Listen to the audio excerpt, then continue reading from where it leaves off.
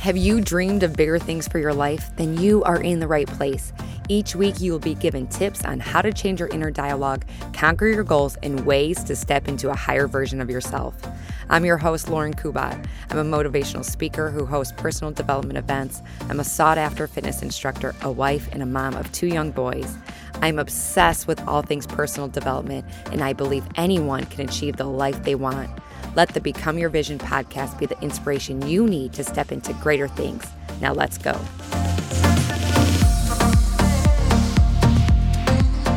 I hope you are ready to be inspired today. You saw the title of this podcast and you're like, I need some inspiration in my life, and this episode does not disappoint. Let me give you a little backstory on my interviewee today. Her name is Dana Mathewson. She is a native of San Diego, California.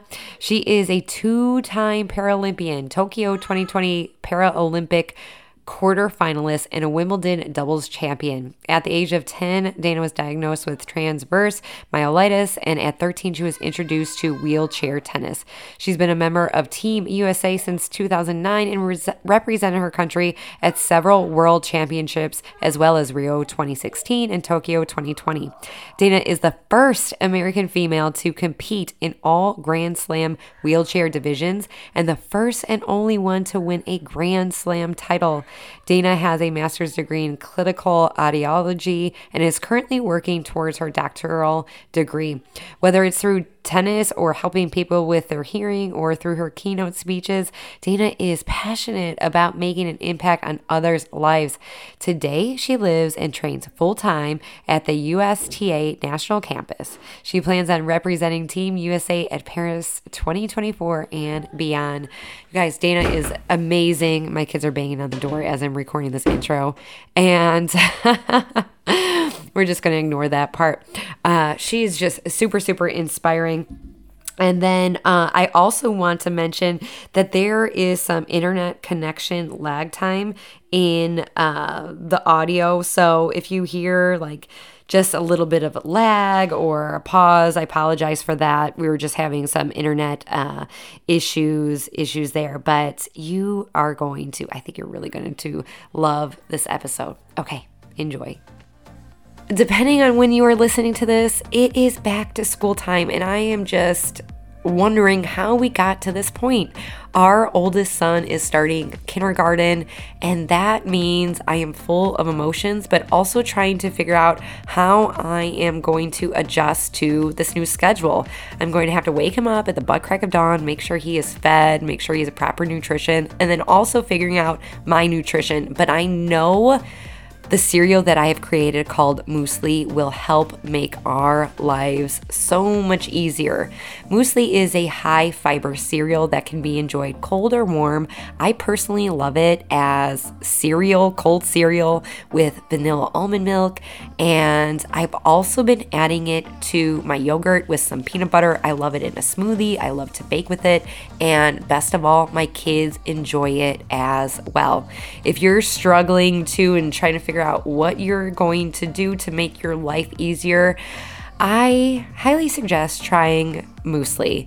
It has so many nutritional things in it, such as oats and 3 types of seeds. You got chia, you got hemp, you got flax, you have cinnamon and almonds and coconut flakes, and it is so delicious and filling and so good for the whole family. If you are wondering about what this Muesli thing is, all you have to do is head to www.mymuesli.com. That's www.mymuesli.com, and I will leave it in the show notes. Hey guys, welcome back to the show. Dana, thank you for being here today. Thanks for having me. I'm excited. Yes. So before I hit record, we were talking about her training session. From the intro, you see that she is an Olympian. Can you just go over Paralympian? Yes, Paralympian. Yeah. Can you go through like what your typical training schedule looks like? We'll start there. Yeah, so I mean, tennis is my full-time job. So I go to work 5 days a week, sometimes six, just like everybody else. My day starts with going and getting treatment on my wrist right now because I have a wrist injury. Then after that, I've spent a couple hours on court. Then I have a break for lunch, and then I have a gym session kind, and then I either go back on court or I have rehab or something like that. So it's a full day. Oh my gosh. So does your training schedule always look the same or does it change like at different seasons of the year? Um, I would say that the only time it really changes is when it's what we call preseason, which is when technically our season ends, when you would think that we normally have a break. But when the season ends, preseason starts.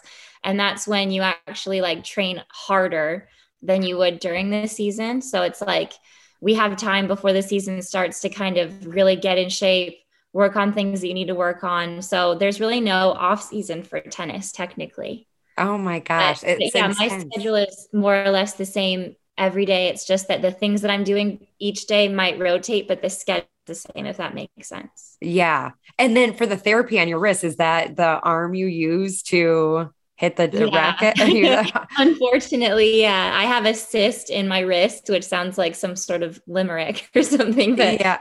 no, I've had a cyst for a little while. So, and it's like, it's in a spot where they can't pop it. Oh, So, is basically like every day I go in for treatment on it. And then like I tape my wrist sometimes to play. And then there's rehab, like strengthening the muscles around my wrist and things pretty much every day. oh my gosh. It sounds super intense. And I'm like so curious about like so many things. And we're gonna get into all of that. But in the intro, I read that you are the first American female to complete in all Grand Slam wheelchair divisions and the first and only one to win a Grand Slam title. Congrats. Thank you. Oh my gosh, that's huge. So, like, first, can you tell us if people aren't privy to what a Grand Slam is? Can you explain what it is? Sure. A grand slam in tennis, able bodied or wheelchair, is one of the most premier events that you can compete in. So there's four of them during the year. There's the Australian Open, the French Open, which is also called Roland Garros. Then there's Wimbledon, and then there's the U.S. Open. So there's four of them. And like I said, the able-bodied players that you know, like Nadal, Federer, Serena, they all compete at those same events. But the top eight, but now they're expanding our draws to sometimes 12 or 16. Wheelchair players also compete at those events. So I guess, like you said, I was the first female wheelchair tennis player from the United States to compete in all four of those. And then I just won a doubles title at Wimbledon. So yeah. Oh my gosh. I wish people can see the smile on your face. Like, how is it surreal? Like, what does it feel like? Has it Yeah, hit you? totally.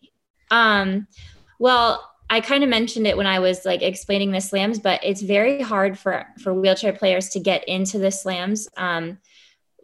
Just up until this year, the only people that got to play them were the top seven in the world and then one wild card. So theoretically, you could be nine in the world and never get to play a grand slam in wheelchair tennis, which is crazy. Like, because nine in the world, you're still very good. Like, you're super Yeah. good. Because we have hundreds of people on our tour, the way that the able-bodied side does too. Yeah. So for a while, it was one of those things, like it was just a dream to compete at the slams. So the fact that I can say that I've won one now is pretty crazy. And for us, I teamed up with a player named Yui Kamiji, who's from Japan, who has a lot of success in slam. She's currently the number two in the world, and she's won countless slam titles. So I was really nervous, and like I just wanted to play a good match in the final because we were playing against a team that's pretty much unbeaten for slam after slam after slam. So for us to do that and to walk away with the trophy was really exciting. Oh my gosh. What do you do to celebrate your wins? I mean, to be honest, like when we got off court and then I like went to the gym to cool down and stretch and change and shower and do press and media, it was already like really late. And all I honestly did that night was go and get food. And then I just wanted to go and like call my friends and family. Like I didn't really go out or do anything that night, which seems really boring, but It was exhausting that day. So I kind of just wanted to chill out and just like hang out with my loved ones, which is what I did. Yeah. You didn't have like a celebratory like dinner or anything yet. Not that night. Okay. But the USTA, like, so my team that I work with here didn't get to, like, not all of them got to come with me to Wimbledon. So when I got back, they surprised me with like a huge thing, which was really cool. Oh my gosh. So like everyone in player development at the USTA, United States Tennis Association, like kind of gathered and like they all said nice things and they ordered strawberries and cream, which is like a Wimbledon staple to celebrate. And there was like a big banner congratulating me. So like that was all a surprise and it was really nice. So I did have like a celebration when I got back home. Yeah. So then they give you a medal. Do you get to keep these medals? Is it something Well, it's that not a medal. So medals only get given out at the Olympics or the Paralympics. gotcha? But at slams you get trophies. And yeah, I have a trophy. Okay. And I have to ask this, like, do they give you like a special like cash prize for winning? Of course, yeah. So Okay. tennis is a sport that I guess is a little different from like basketball or things like that. And that every time we play a tournament, you compete for prize money. So Okay. So you you get, walked away with some prize money. yeah. Oh, that's exciting. And then you mentioned Serena Williams. She's like, everybody knows Serena. Uh-huh. Have you ever met her? I've seen her a lot. I haven't actually officially met her. Okay. A lot of times, like, I mean, we go by each other at slams with all the other top players. We share the same locker rooms and things like that. But I'm not the type of player that will like go up and be like, oh my God, can I get your picture? Because I like to think that we're there for the same purpose. She's working, I'm working. Yeah. Like we're the same. Do you know what I mean? Yeah. Are, are you You ever know, like starstruck by anybody that you yeah, see of there? course, a little bit. Like you go and you see Roger Federer just like sitting and eating lunch next to you. Like, of course, you feel starstruck. But then I think, um, in a way, you can kind of turn it back on yourself and be like, "Wow, I am actually eating next to this person. Like, I've earned the right to be in the Yeah. same room as them." And I think that's more exciting than anything to know that like my work has paid off in that sense. But of course, you get starstruck. Like all those Yeah. people are right there with you. It's very cool. Oh my gosh, that's so amazing. So let's talk about at 10, you were diagnosed with transverse myelitis.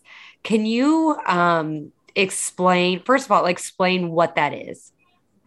It's a rare autoimmune disease that attacks your spinal cord. It can happen to anyone at any age, and it just comes on suddenly. For me, it happened within a span of like a couple hours when I was playing soccer. Yeah, so I went from being able-bodied to being very much not able-bodied in a matter of like I want to say 2 hours. Oh my Um, God.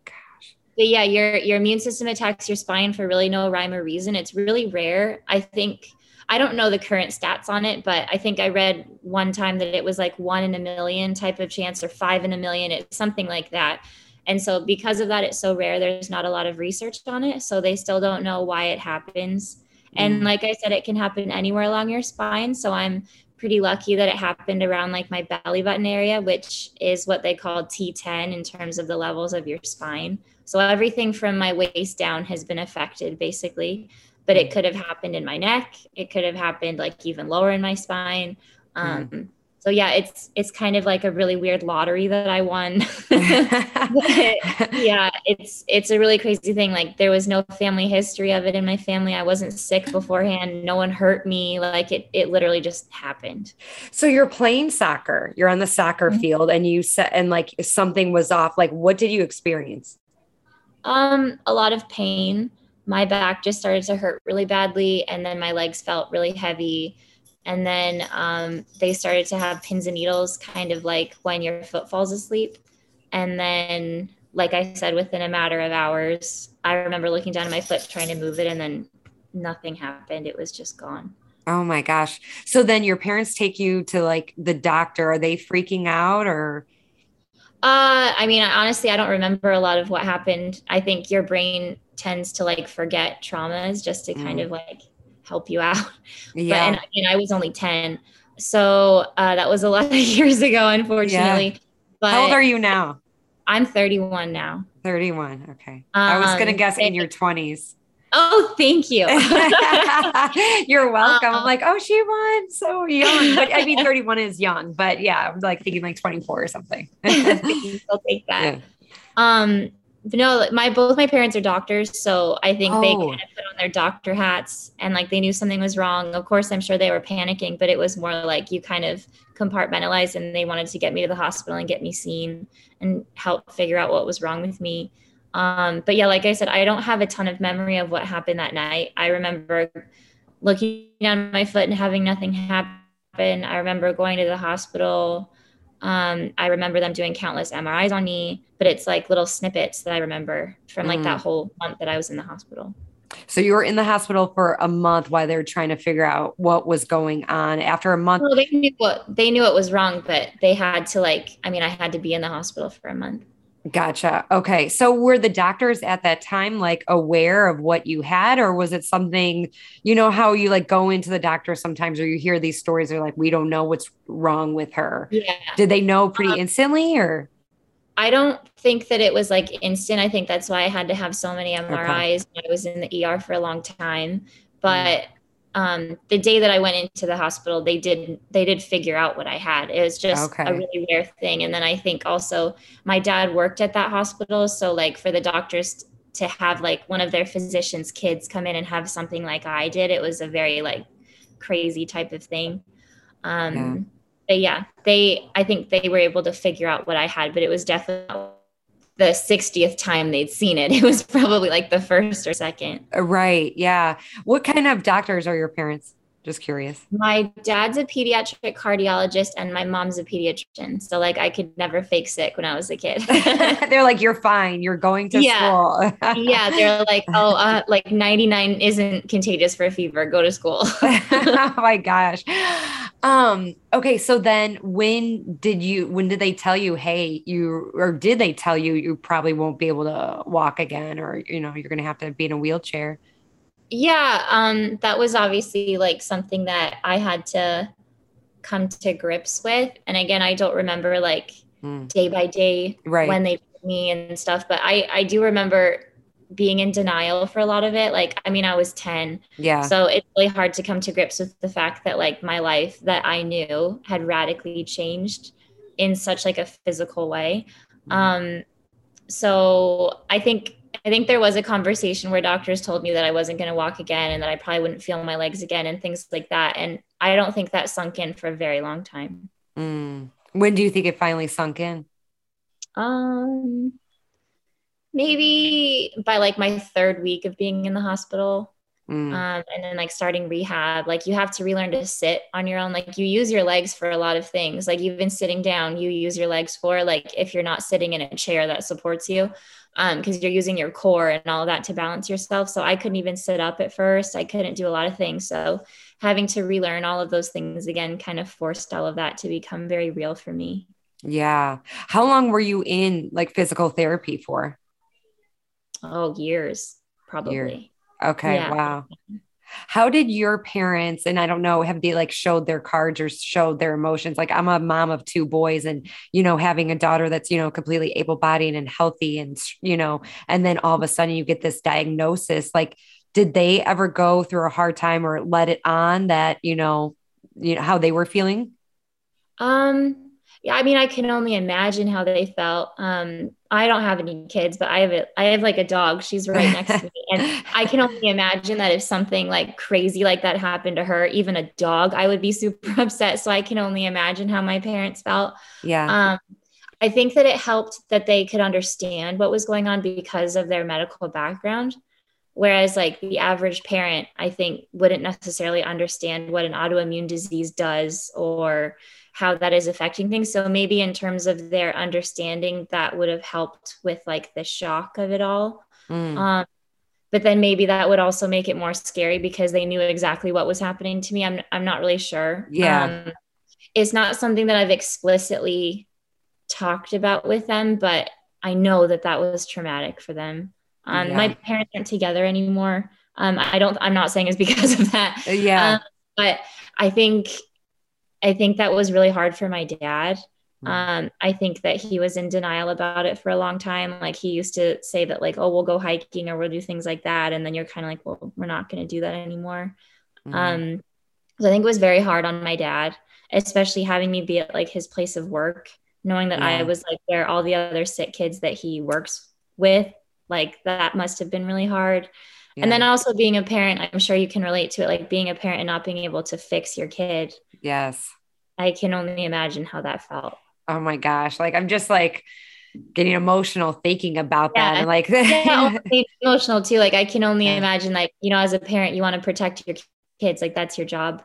Yeah. And You want it's to their fix job it. to protect other people's kids. And they like fix other people's kids, but then they knew that there's nothing they could do to fix me. So I can Yeah. imagine that was really tough. Yeah. Did you go through like any like depression or anxiety, especially, I mean, you're a young girl, 10 years Yeah. old, you're like on the brink of like puberty and Oh like my God. your Yeah. friends are like in sports and like doing all these, things. And we're going to talk about when you discovered wheelchair tennis and stuff, but you said yes. So can you kind of go through that time of like what you were feeling emotionally? And was there anything that you did that helped? Yeah, so that was awful.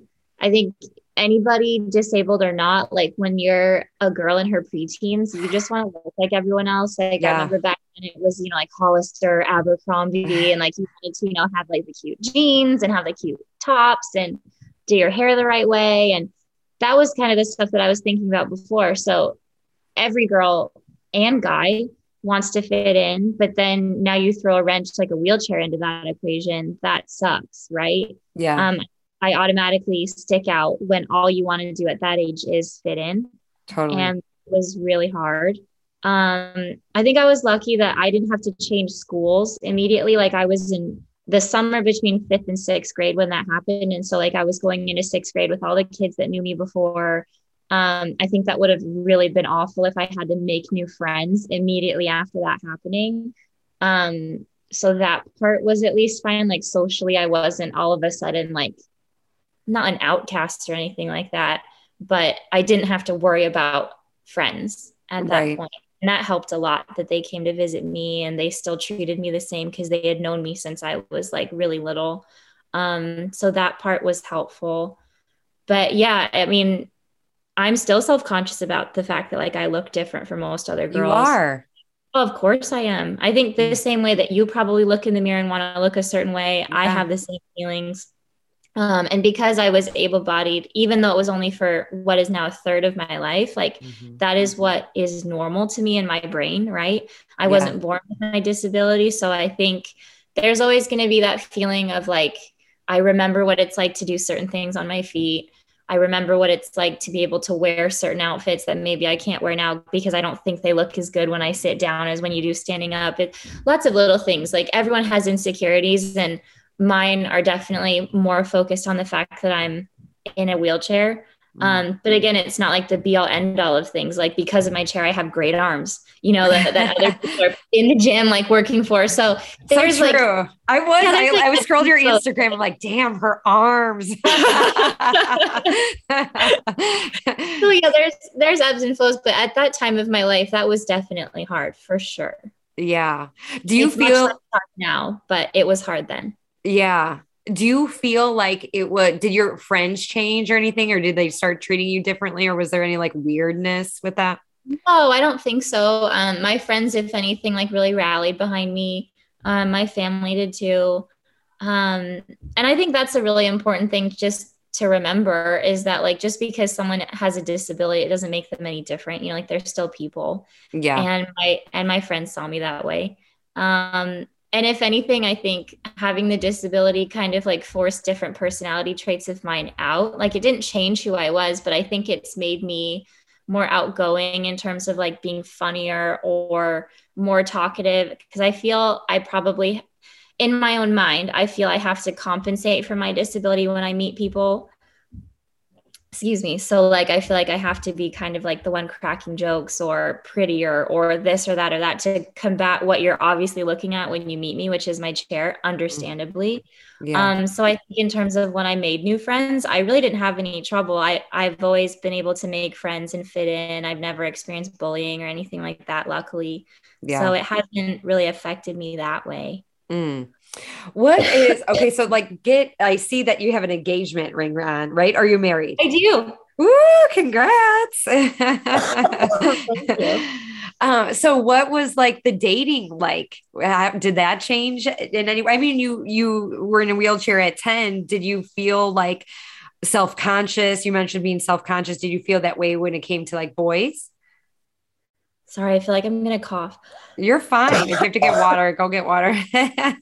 It's like an I itch in had your COVID throat. like 3 weeks ago. I Oh, had COVID 3 weeks ago, and ever since then, it's made me like have this weird tickle in my throat, and every once in a while, it makes me have to cough. oh But yeah, I feel you're like I think it's gone. Um, Boys, yeah, of course, you get more self-conscious. I think that again, going back to the whole like being able-bodied and like that kind of being what my normal was, I kind of assumed like, well, no one is gonna like me. Like I look different. My legs aren't like, perfect, like that girl over there, or things like that. But my first long-term boyfriend was able-bodied. The guy I'm engaged to now is able-bodied. I've dated people with disabilities, without disabilities. So it hasn't really been like a challenge dating. I think that the wheelchair actually weeds out a lot of superficial people. So maybe I haven't dated like 1,000 people because it's weeded people out, but in a way it's been like a blessing because I don't have to worry about people that are super superficial or things like that, if that makes yeah. sense. No, totally. How did you meet your fiance? Oh, it's a great story. I'm It's so sorry. okay. Go get water if you need to, for It real. doesn't Well, help it. It's really annoying. oh, it's just an annoying It's just thing. like Yeah. these like weird like spells that like come and then they go for like hours at a time. Oh, that's annoying. It really, really sucks. Yeah. Um, so I met my fiance when I moved here to Orlando. He lived in the same apartment building as me. But I didn't know that until I was going down to my car one day to go to the USTA for a workout. And I opened up the trunk of my car and a frog was there. And I express to you how much I don't like frogs. Like I really, really do not like them. So this was like panic time for me. And yeah, I didn't know what to do. And your head races kind of like, okay, if I do this, then this could happen. If I do this, this could happen. And I'm thinking of all the ways that, like, okay, if I try to get it, the frog could go into my car or it could like jump on me. Like, I was thinking of all these things and I'm just panicking, and none of the options seem good. Right. So I remember Driston is his name. He was running by. I'd never met him, but I was desperate, right? So I like yelled across the parking lot and I was like, "Excuse me, can you help me?" And like I always joke that of course he saw the girl in the wheelchair and was like, "Okay, like she probably needs help with like putting a chair in the car or something." And he came over and I told him like, "There's a frog in my car. Can you please get it out?" And he was like, "Okay." Like, It's such a like funny phobia. oh my gosh, I think they're so gross. Like they're wet. They can be like here and then They there. are gross. I wouldn't want to touch them, but yeah. No, and they're everywhere in Florida. And like it was in my car, right? Like how the heck did that happen? But Yeah. anyways, so he helped me get the frog off my car. And then I was so flustered that I didn't even introduce myself. I think I just said like, "Thank you so much. You're amazing." And I like got in the car and left.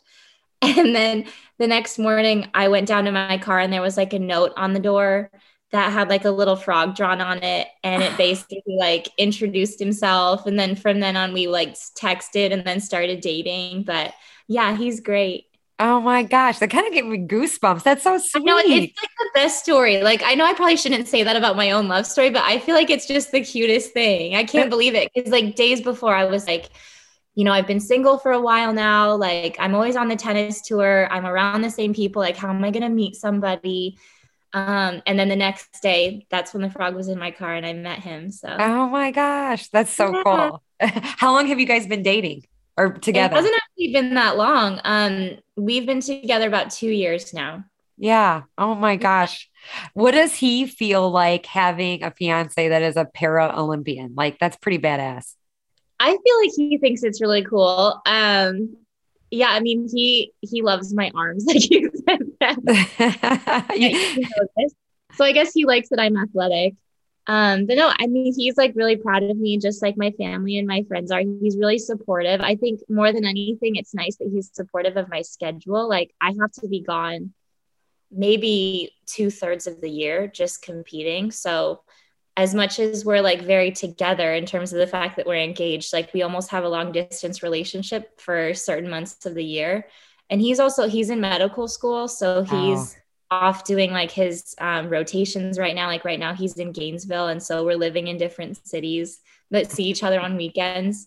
um, so I think because he's so busy and I'm so busy, it kind of works out. But I think more than anything, he's just super supportive and super understanding, and that's great. yeah. Medical school. What is he going to like? You have a bunch of smart people around you. What is he going to I school know. I for? feel like I feel like I'm the dumb one. You're a Um, Paralympian. You're not dumb. he's You're very talented. he's going to school to be an internal medicine hospitalist. So he wants to be be the doctor that goes in and like sees the people that are really sick in the hospital and kind of does the rounds and helps fix you. So Oh my gosh. That's he's so great. awesome. That's so cool. Talk about, okay, so you got introduced to wheelchair tennis when you were 13. Was like tennis something that you were intrigued by, No. or how did that happen? Okay, because you played soccer.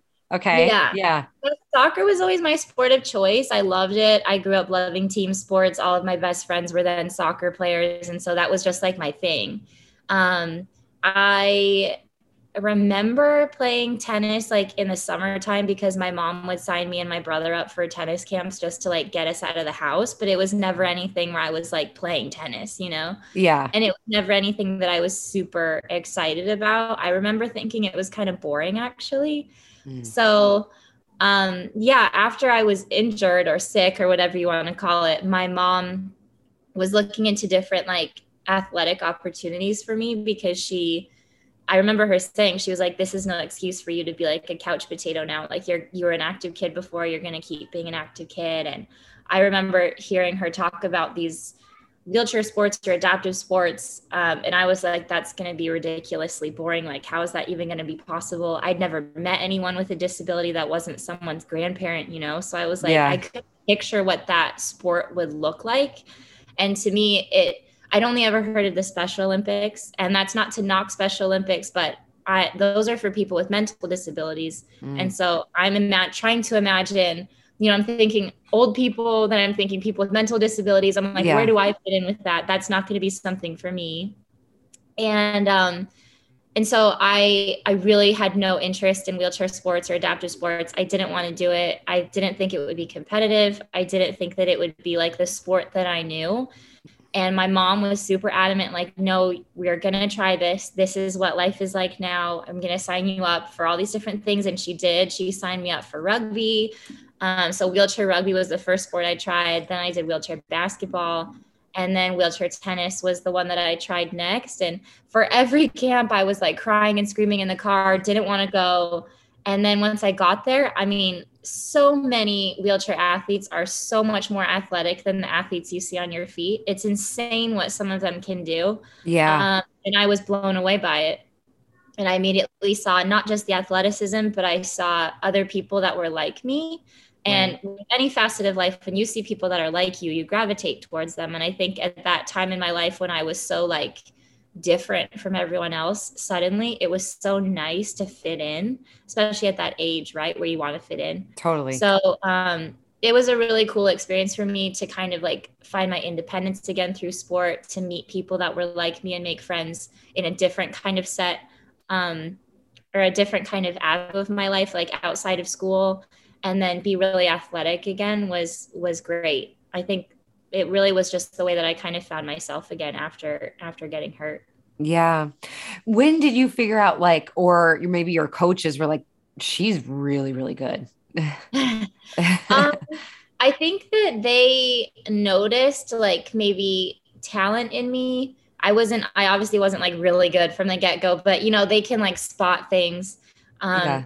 when kids come to those camps. And I guess they saw something in me. And I think some of the coaches spoke with my mom and they were saying like, well, we want to have her, keep playing tennis. And they offered to give me a tennis chair because there's different types of sporting wheelchairs depending on what sport you play, the same way that you have different shoes depending on what sports you play on your feet. So Um, interesting. Cause I would never, that's something I would never think about.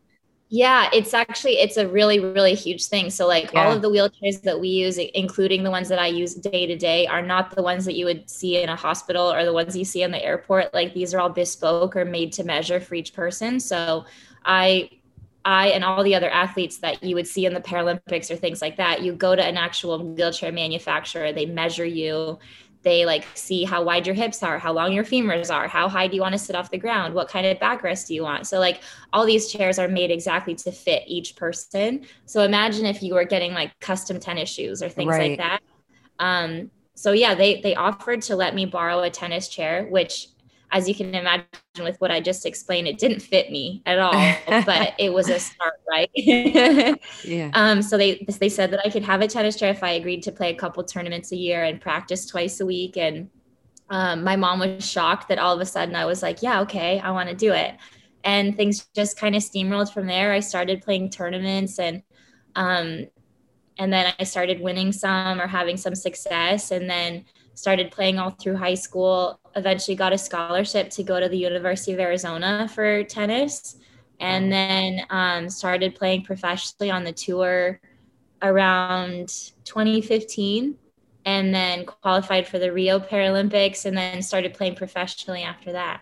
Oh my gosh, that is so exciting and so cool. Yeah. Yeah. So when you play, do you play with everybody now that you're in the Olympics, but like for the scholarship, were you playing with able bodies or were No, you I played for so there are various colleges across the United States that have wheelchair tennis teams. And there's wheelchair basketball teams that represent colleges as well.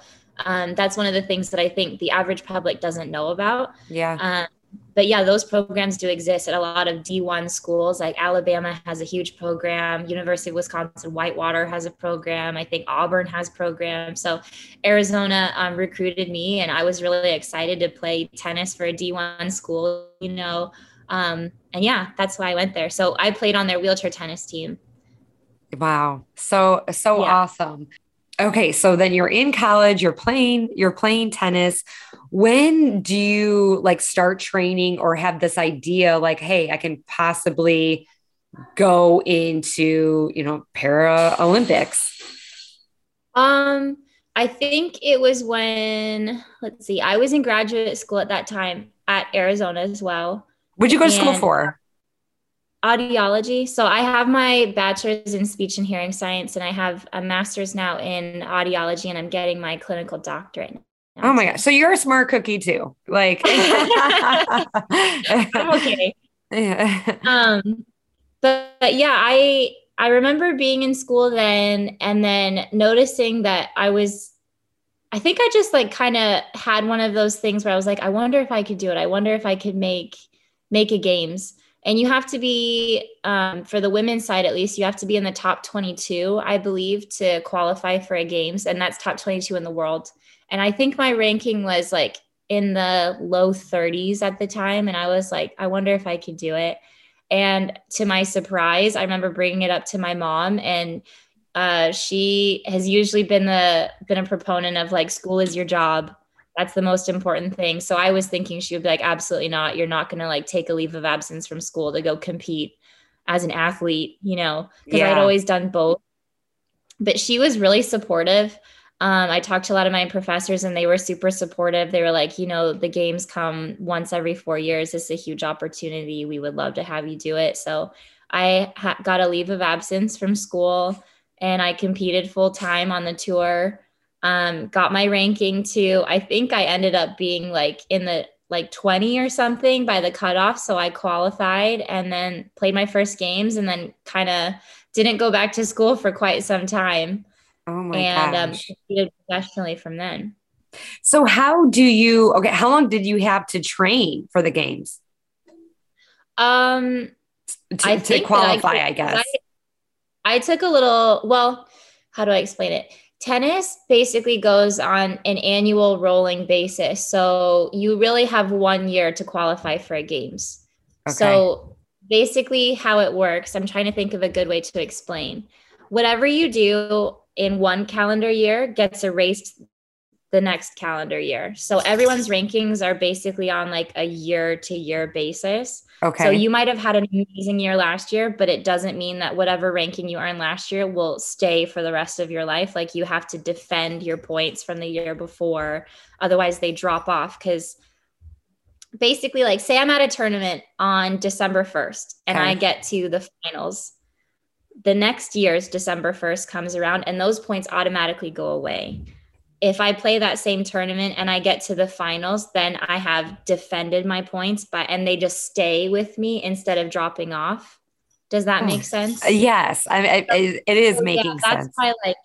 that's why you have to play a bunch of tournaments all the time because they're constantly falling off. So that's why like I can't just have an amazing year like 2 years ago and then just like stay in the top rankings for the rest of my life. Like it constantly is recycling and going. And that's why you see like Serena ranked number one is like such an amazing feat because she's done it for so many years. Whereas a Oh, lot of times people will fluctuate in the rankings and maybe you'll be 8 1 month and then 6 months from then you'll be ranked in the top teens because you've dropped some points or you haven't defended or you haven't like had a good run at a bunch of tournaments. So tennis is it can be very stressful. yeah. I was just gonna say, like, how did you handle the stress? I think at that point I really was playing with house money because I hadn't really competed on the tour that much before. So I wasn't defending anything, so to speak. So when I was going to tournaments, I was only gaining points to add Okay. to my ranking. So the stress really wasn't there in terms of like maintaining a ranking or things like that, which I find much more stressful now than I did then. It was really just about getting myself to a qualification spot, which I luckily wasn't that far from at the time. I think that now it's a lot more stressful to me now that I'm at a ranking point where I can play in grand slams and things like that. You really, once you have a taste of playing in those huge tournaments, you don't want to lose that opportunity. And that means that I then have to play consistently well year after year after year to maintain a higher ranking. And I Oh my think that God. stresses me out more than anything. But it also, I mean, that's what keeps you appreciative of the opportunities you have because you have to constantly work to have them. And um, yeah, I think tennis is good that way. It keeps you humble.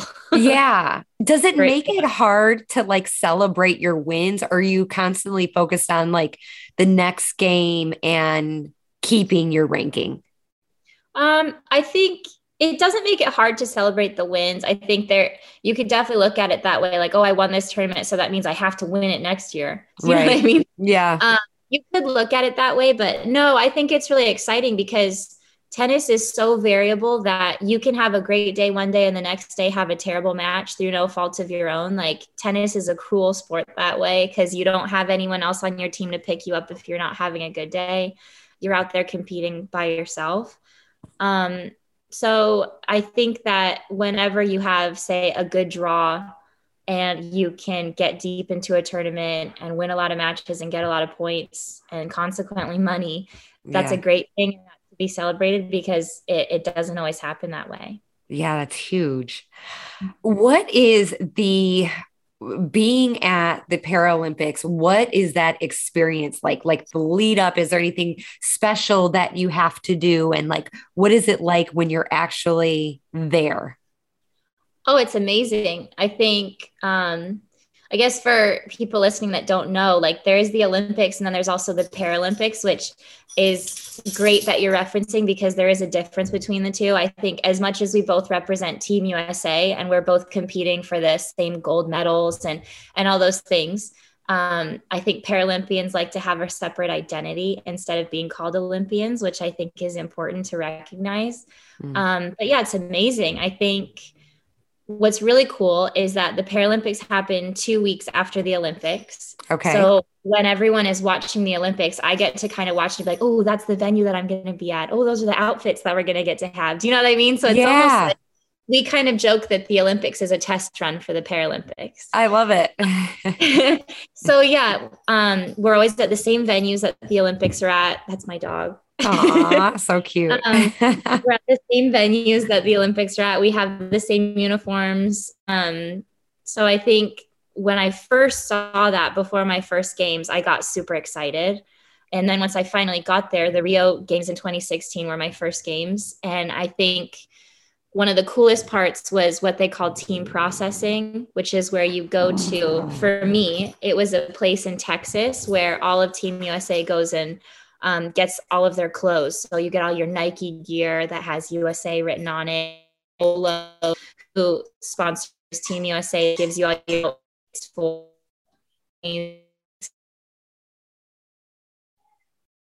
Oh, you're cutting all off. of that was really like overwhelmingly cool.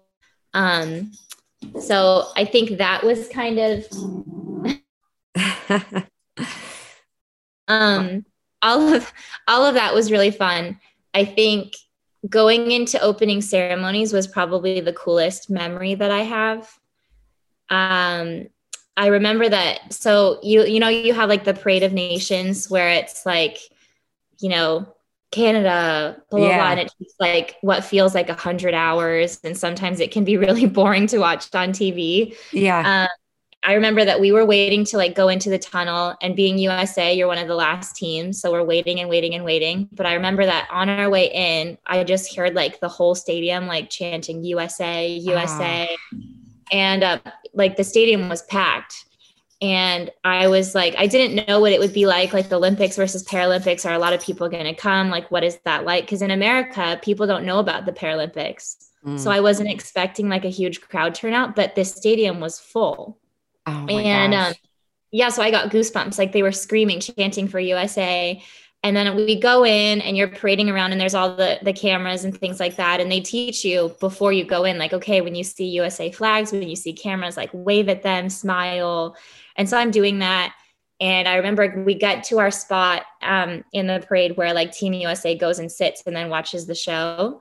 And I saw one flag like going insane, and I waved at it, and like it kept like going like nuts, and like I looked at it again, and I looked closer, and it was actually my family.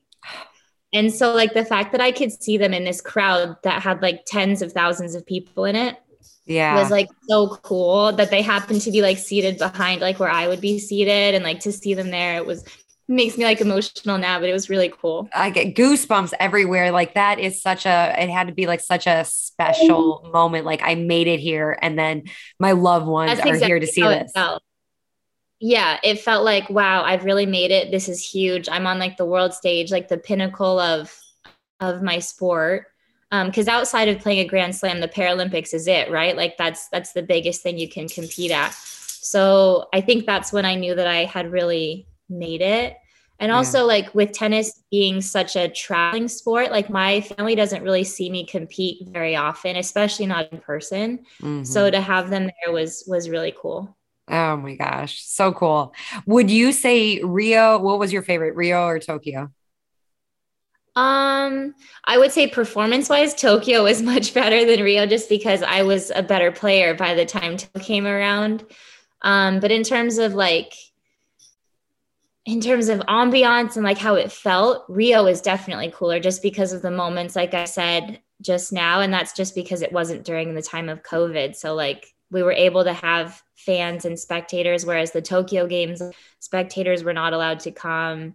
Yeah. So I it was going to was ask it was about like the COVID restrictions because that was at the height of everything. yes, Yeah. yes, it was.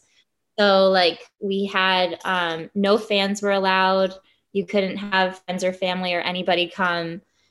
So like literally you'd be playing in stadiums that they had built, expecting like crowds of people to come, but you'd be playing in empty stadiums. So yeah, that was just a different type of atmosphere. Of course, it still had the same gravity in terms of like, I want to win this. This is still a Paralympic Games. And in terms of how it still felt really cool being there. But in terms of the energy that you got from having fans and stuff in Rio, it wasn't quite the same. Yeah. I would imagine. Now are you preparing to go to the 2024 Paralympians? Yeah, Olympics? I think that's going to be my last games. So Really? like I said, yeah, like I'm 31 now. I do feel like I haven't reached my peak yet in terms of my career, and I still have like a year and a half, 2 years more to play. But I know that I want to start a family, and I'm kind of ready for that of life. So I'll play through to the end of the 2024 season, and then I think I'll hang up my racket and go on to other things. Yeah. Does it make you sad to think about that? A little bit. I think if anything, it just makes me more motivated to really work hard during this time that I've kind of like allotted myself for the remainder of my career. Yeah. Just because I don't want to leave any like stones unturned or have any what ifs. Yeah. I definitely like if I had to retire tomorrow, like say some horrible injury happened to me, knock on wood, that doesn't happen. If I Yeah. had to retire tomorrow, I think that I'd still be very proud of my career, but Yeah. there are still things that I would love to see if I can do. Do you know what I mean? Yeah. Winning a singles Grand Slam title would be amazing, or getting my ranking up to be in the top 5, things like that. I would love to see myself do that. And so, um, yeah, I think I still have some that I want to turn over before I retire. But I don't think that I would really say that I'm sad. Yeah. I'm sure I will be at the time. I'm sure I will Right. be, because it's a life that I've grown to really love. But I'm also really excited to see like what another chapter might hold for me. So it's a mix of emotions. Yeah, so many great things. And you can really focus Yeah. on like, yeah, your family and your husband, and I'm sure a more calm schedule ish. Yeah. I'm really excited for that. I bet because you're constantly going from here to there and probably living out of suitcases and in hotels and um ev- 100%. yeah. What do you do? Do you listen to when you're about to compete? Is there anything that you do to kind of build yourself up? Any songs, any like quotes you read or anything like that, like a ritual? I used to listen to music a lot when I first started playing. I don't really do that anymore.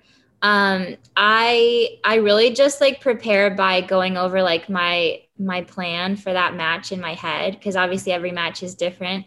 You're playing a different opponent that day than you might have played the day before, or even if it's the same person you played a week before, every match is different, where they might come out playing really great and you might not be playing great that day. So it takes a lot of focus to think about what your plan is. And I tend to write down little, what I call jobs for myself on note cards. So I'll give myself like 2 tennis jobs and 1 mental job, in terms of like, okay, I'm going to remind myself to do my breathing or things like that on changeovers. So that's kind of what I do before I play. But yeah, I don't really have any like crazy superstitions or things that I have to do in terms of like, oh, I have to have 3 cups of coffee, or like I Wear don't have anything like socks. that. No, I don't have anything like that. Although I will say, like, so a lot of times I'll wear a sweatband like on my left arm, and I'll have to have the Adidas logo like facing a certain way, or do you know what I mean? I have little Yeah. things like that. I don't really have any like pre-match routine that I have to stick to. Otherwise, my day is ruined. Right. Do you ever feel like your nerves are like out of control? Oh Are you, yeah, I get super nervous. I think kind of like what I alluded to before, tennis matches, you never really know how they're going to go until you're playing them.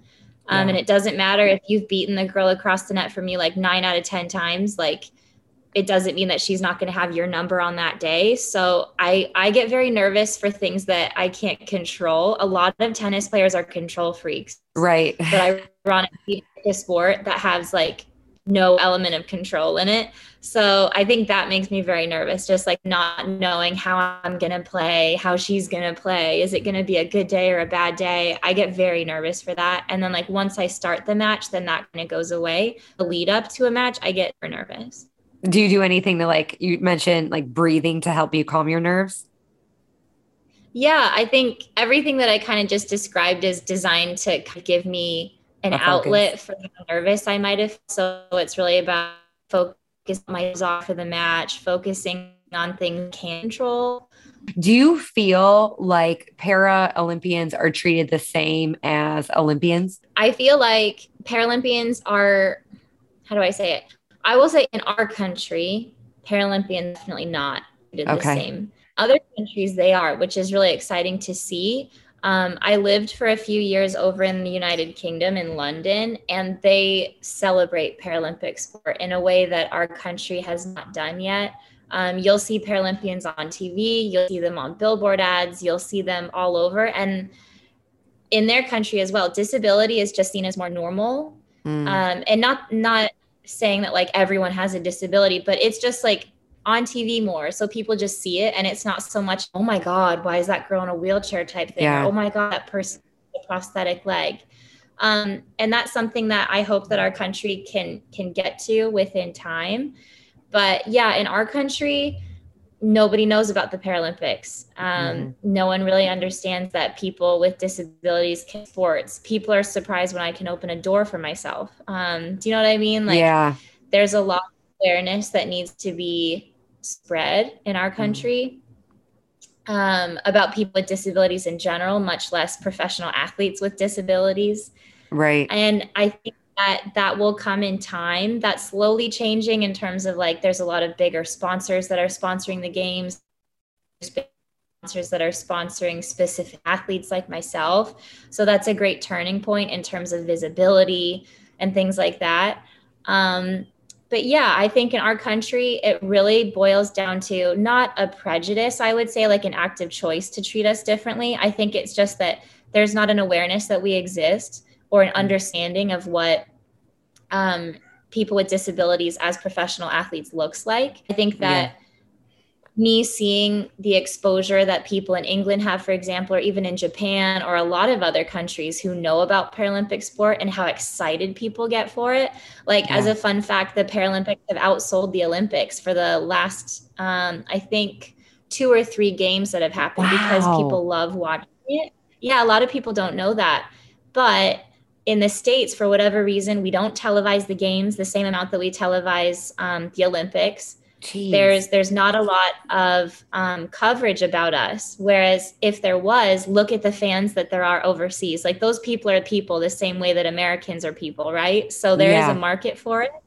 And I think there just needs to be more of an awareness, more of seeing us on TV, seeing us in commercials, seeing us on billboards, and then you'll have a market for it. But that hasn't happened yet. And I hope that it happens in my lifetime so I can see it. Yeah, I'm sure it will. It is probably like so frustrating. Like, I work my ass off and I'm not treated the same. Yeah. And it's like, why is my sport not being televised? And but yeah, that's Exactly. yeah, I would imagine that's super, super frustrating. Is there anything, I have just a few more questions for you, or I'll actually leave our listeners with this. What do you do to help like build your confidence when you're having like a rough day? Is there any quotes that you love or things that you do that help you change your state of mind? That's a really good question. I think I've always just been the type of person that's more or less like a go-getter. Like, my mom used to joke that I'm like a football player. Like, if I want something, I go for it. Like, I would go first down, second down, third down, fourth down, and like just like repeatedly try for things that I want. So I think my stubborn nature makes me kind of like get up and go regardless of how I'm feeling on a certain day. But I think one of the things that I started to do ever since I started working with a mental skills coach here for tennis is just practicing like gratitude. And I know that for most people, you can hear that and then you're like, oh, that sounds silly. Like, I'm not going to spend 5 minutes every morning saying like, oh, I'm grateful for X, Y, or Z, which is how I felt initially. But it really does help change your perspective on a day. Like, you can wake up and be like, oh my gosh, I have so many meetings. I'm going to hate today. Today's going to suck.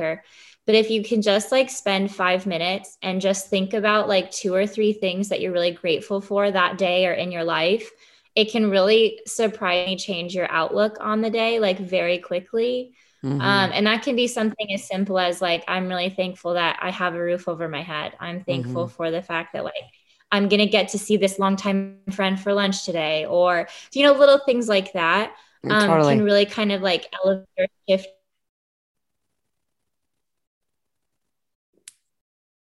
that motivate me.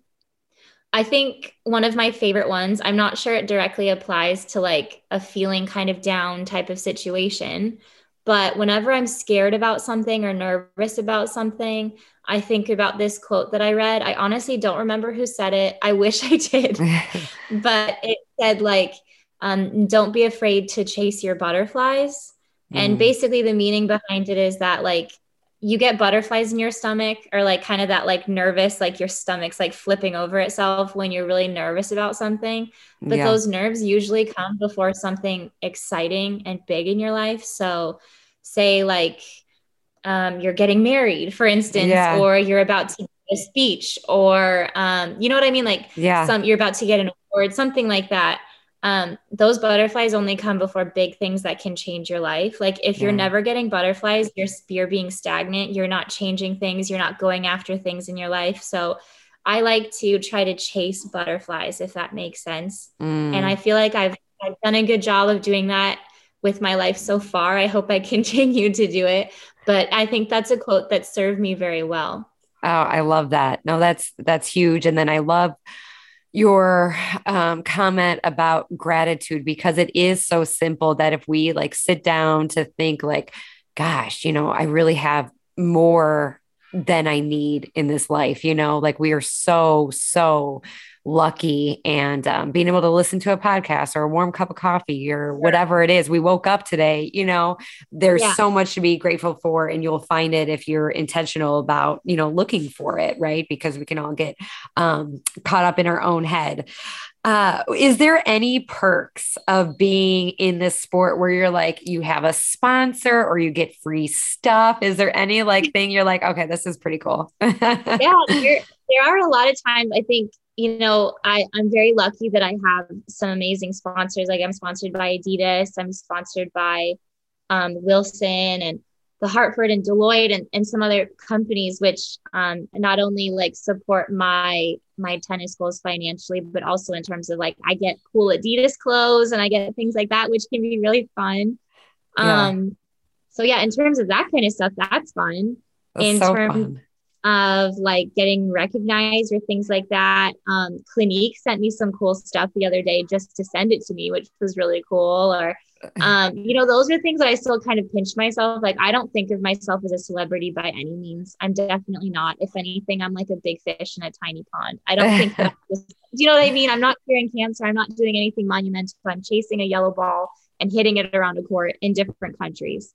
So But you're I don't, inspiring so many people that feel like, they've been dealt with this card, and you're like going after your dreams, and you are a go-getter. There's so many people that have so many opportunities and they just don't take them because they, either they don't feel like they can or they don't have the support or whatever it may be. But that's a huge inspiration. There's probably, kids at home that are watching you or even adults and just like looking at you like, damn, she's going after huge things. well, I hope that's the case. I think when I first got injured, I met other people who were like who I am now. And that really inspired me and gave me something to kind of like, wow, okay, they play sports at this level. Maybe I could do that. So if I could do that for even like two or three people, that would be amazing for me. I think that at the end of the day, I would much rather be remembered for that than for being someone that won a Grand Slam or was a good tennis player. I think that impacting someone or helping them the way that I was helped Mm. matters a lot more to me. So that makes me happy to think that I might be doing that for someone else. Yeah, you totally are. You are. Where can listeners find you on Instagram or a website? Or if they're like, I need to, see everything that you're doing, these amazing things. So you can follow me on I'm on LinkedIn, I'm on Facebook, I'm on Instagram. You can just search like Dana Mathewson. I should come up. Awesome. I also have a website. If you go to danamathewson.net, that's my website. And if you want to contact me, I think there's ways to contact me on my website, or you can send me a message on Instagram, whatever you want. So yeah. Awesome. And I'll leave all that information in the show notes. Thank you so much for taking the time to chat with me today. No, thank you. It was nice to meet you. I had a great time with you. Yay. And you guys, if you love this episode, please just take a minute, 30 seconds to screenshot it, share it on your social media, tag Dana and myself. Let us know maybe what you loved about it or where you're listening. And if you want to take it a step further, leave a review on Apple Podcasts or Spotify. That would be extremely helpful. I hope Dana's story is super inspiring and a reminder to you that you can go after the life you want. And remember, you got this. Thank you so much for tuning in today. If you love this episode, make sure you are subscribed so you know when more episodes come available. My goal is to inspire others to become their vision, and one way to get the word out is with reviews. I would really appreciate it if you left an honest review on iTunes, and it would mean so much to me. Thanks again, and remember to go after the life you want. Bye, guys.